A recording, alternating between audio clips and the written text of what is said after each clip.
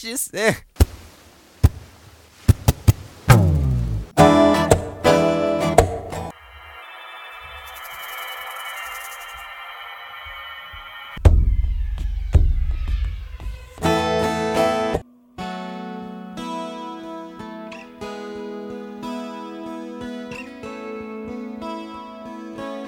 Hello, welcome to Prince Track by Track. I'm your host Darren, and today we're going to be talking about Fascination from The Truth. Recorded autumn 1996 at Paisley Park and released on the 29th of July 1998. On the track, it is the fullest band that is on this album.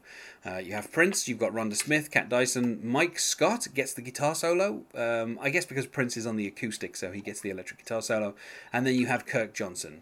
The song is 4 minutes 55, which makes it the longest track on this album, and joining me to talk about today is Spencer Seams. Hello, Spencer. Hello. In terms of like a genre, I feel, I don't know, because this song kind of has a line in it, which puts it in a particular genre of, a subgenre of Prince songs from around this time, which is where he says the words, so-called king gives birth to so-called prince.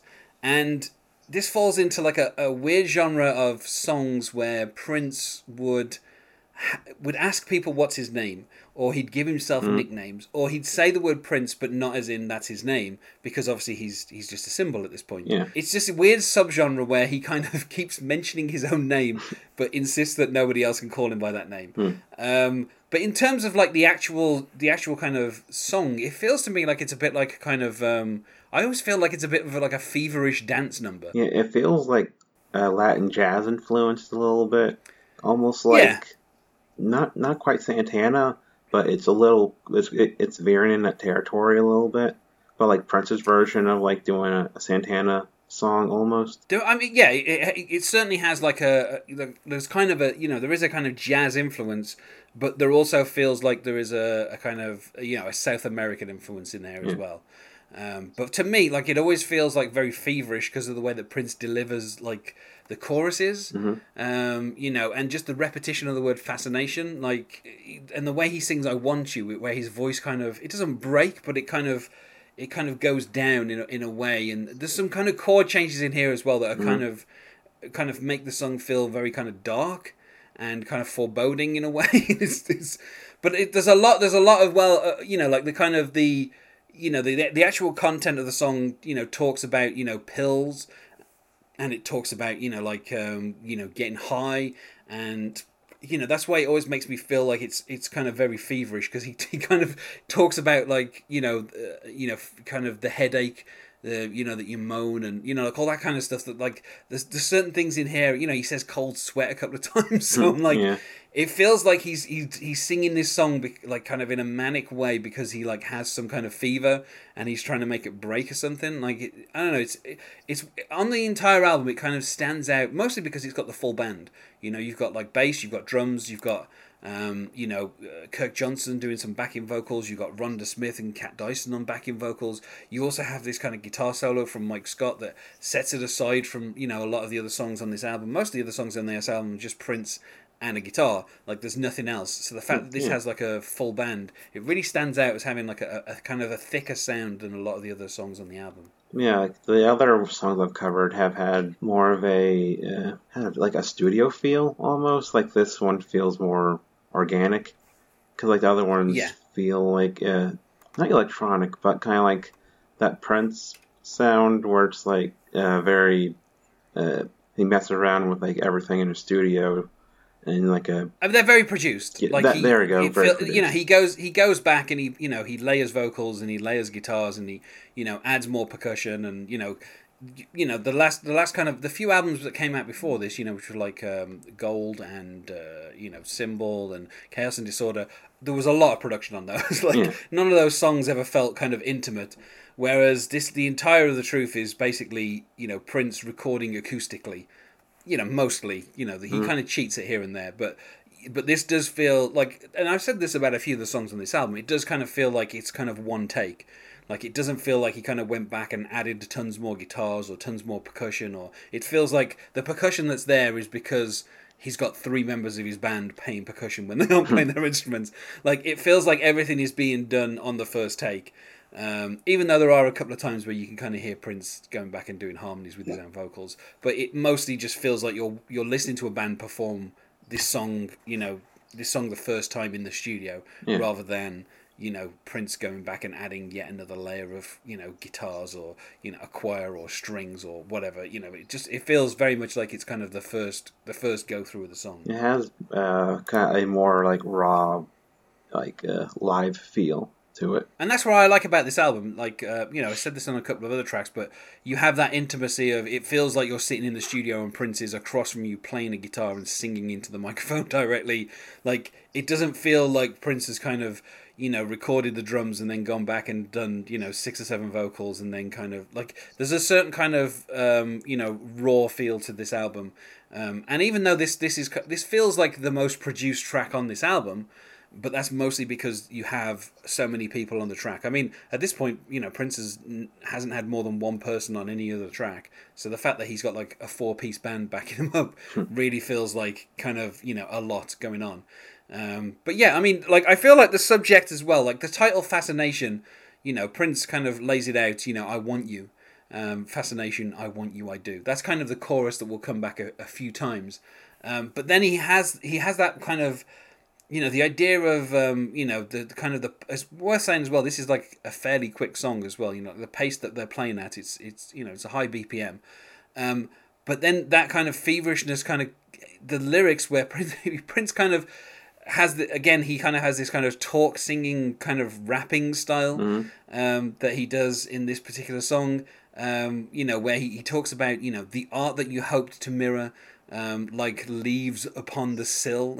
It's like, it's like the dream you keep dreaming is better than the life you lead. The papers run out in a day and 13 hours before the weed. While you're trying to make sense of exactly what's going on, the song is moving so quickly that you don't really get a chance to kind of analyze exactly what he's talking about. But he does, I feel like the second verse has like some of the more telling lines where he says, the rapper that gave that head will thank his manager before the Lord, which is like, okay, so it's like, the head of a record label is not as good as, the Lord. He kind of takes it a slightly different direction when he says, and the headache that you moan about feels better than the treatment would. The pills are going to leave a side effect that'll take another pill to correct, and the whole thing is leaving you feeling less than good. And you're still high. And he keeps throughout the song actually saying, and you're high, and it's so high. And so whatever's going on here with this person, they are high and they're trying to kind of, take something to sort it out. And, I think the idea of like, pills having side effects that are worse than the thing they're treating, I don't think that's, I mean, I'm not going to say that's never going to happen, because obviously, a lot of pills have a lot of different side effects. Yeah, there's a whole thing like in like commercials for medicines of like the side effects include like diarrhea or like suicidal thoughts, where it's like thought that's trying to help with diarrhea or whatever. Whatever. Yeah, but the thing is, I've never known taking like a couple of paracetamol to make my headache worse. Like at the very least, it has no effect. Like at most it will kind of relieve it for a couple of hours. But it's like I don't think I've ever had anything where I've taken pills and it's made things like the side effects have been worse than the thing they were trying to cure. So I know that's a thing that can happen, and obviously, there are people who, there may have been tragic circumstances of people kind of taking pills to cure one thing and it ended up being worse. But I don't know. I guess the kind of the biggest example of this would be like chemotherapy is generally seen as worse than like the effects of most cancers. It's like you can't kind of then extrapolate that out to all pills are bad, which seems to be what Prince is saying here, of like, don't take any pills. I mean, it's just like getting into like Christian Scientist territory. But yeah, I don't know. Like, I think like the idea of like taking something and making things worse, again, like it doesn't like it's like an interesting idea and it's a nice bit of irony. But I don't know how much kind of weight you can kind of put behind that idea. Like I like the lyrics are, to me, is kind of like nonsense for the most part, because I'm not sure what it's supposed to be about. Because I don't know, it feels secondary to the music, because like the music is just so different compared to like a lot of the other Prince songs I've heard. So I find myself just more entranced by like oh, it's him doing like a Latin jazz. Obviously, the kind of punchline of this is when he's saying, the most vital thing you fought is the epitome of doom. Again, kind of the irony there of the cure being worse than the cancer. You can wake up in a cold sweat because one of them is in your room. The singing on the telly makes more bucks than sense, and then of course, the so-called king gives birth to so-called Prince. Now the thing is as well is Prince had done this before because in My Name Is Prince, there's a part of the rap where Tony M says you must become Prince before you're king anyway. And that was seen as a shot at Michael Jackson, who, of course, people referred to as the king of pop. And so I don't know if this is just like another shot. Like, Tony M, of course, claimed that, the line in My Name is Prince was not aimed at Michael Jackson. And, this is an acoustic album that was given away with another album. So I don't think it's really a high-profile place for Prince to kind of take a shot at Michael Jackson. But at the same time, Prince would like to play with the fact that at this time no one could say his name. So he would just... I guess he would sometimes take excuses just to say the word Prince in a song so other people couldn't. We maybe get a hint of what the actual song is mostly about, where it says, a breakup's bitter taste, still here when the love is gone, and the breaks you wish for finally comes among in song. And then, of course, he does this whole working it out, where you've got some like stop starts with the band. And, of course, the song ends with like an a cappella fascination. But yeah, like at this point, Prince, when he recorded this album, his child, he was already lost, and he was already kind of in a very strained relationship with Mayte, and so those final kind of 4 lines, I feel, are really what the song is about, which is, this kind of imminent breakup. It took another couple of years before Prince and Mayte kind of separated and actually kind of divorced, but still, apparently it was very hard on their relationship losing their child, and so. That's what it feels like here is like, breakup's bitter taste. I mean, that's about as kind of explicit as you can get. Of course, we should never really read anything kind of autobiographical into Prince's songs, but this was recorded so close to, that tragedy that it feels like a little bit of his kind of seeping into the song. Even if kind of most of the verses before this were kind of nonsense, those final lines are kind of, and the fact that he says it finally comes along in a song, it's like, oh, of course, it's like this is the song that it came along in, this sentiment that Prince wants to express, even though of course he's saying over and over again, fascination, I want you, I do. So it feels like he's trying to reassure Mayte and say, look, we're still in love, I still want you. But then at the same time, that kind of last few lines kind of just slips out and, makes you think, well, I don't know, is he really still fascinated? Is he really still in for it? Does he really still want her? Although I like as well how in the middle he does just kind of ask, do you mind if I just watch you shake it?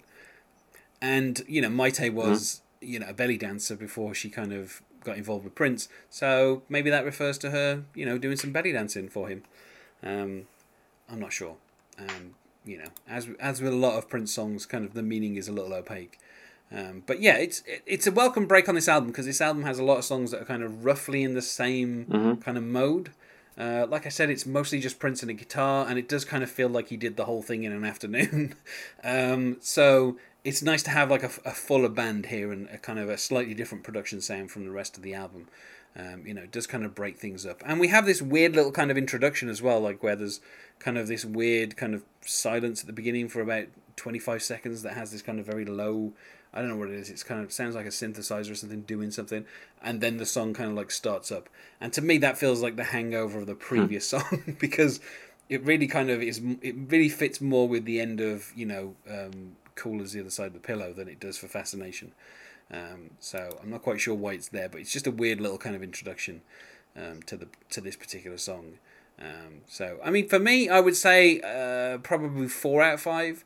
I feel like the fact that I don't know, like kind of, even though the lyrics are kind of like nonsense, I feel like it would have been nice if Prince had kind of maybe given them a bit more of a thought to them and kind of just, I know like kind of, the mood of the song is probably more important than any kind of meaning, but, Prince has written songs that have had kind of like, great meaning to them. And so, occasionally when he just seems to be, spewing out a bit of nonsense, it does feel like he kind of isn't fully trying.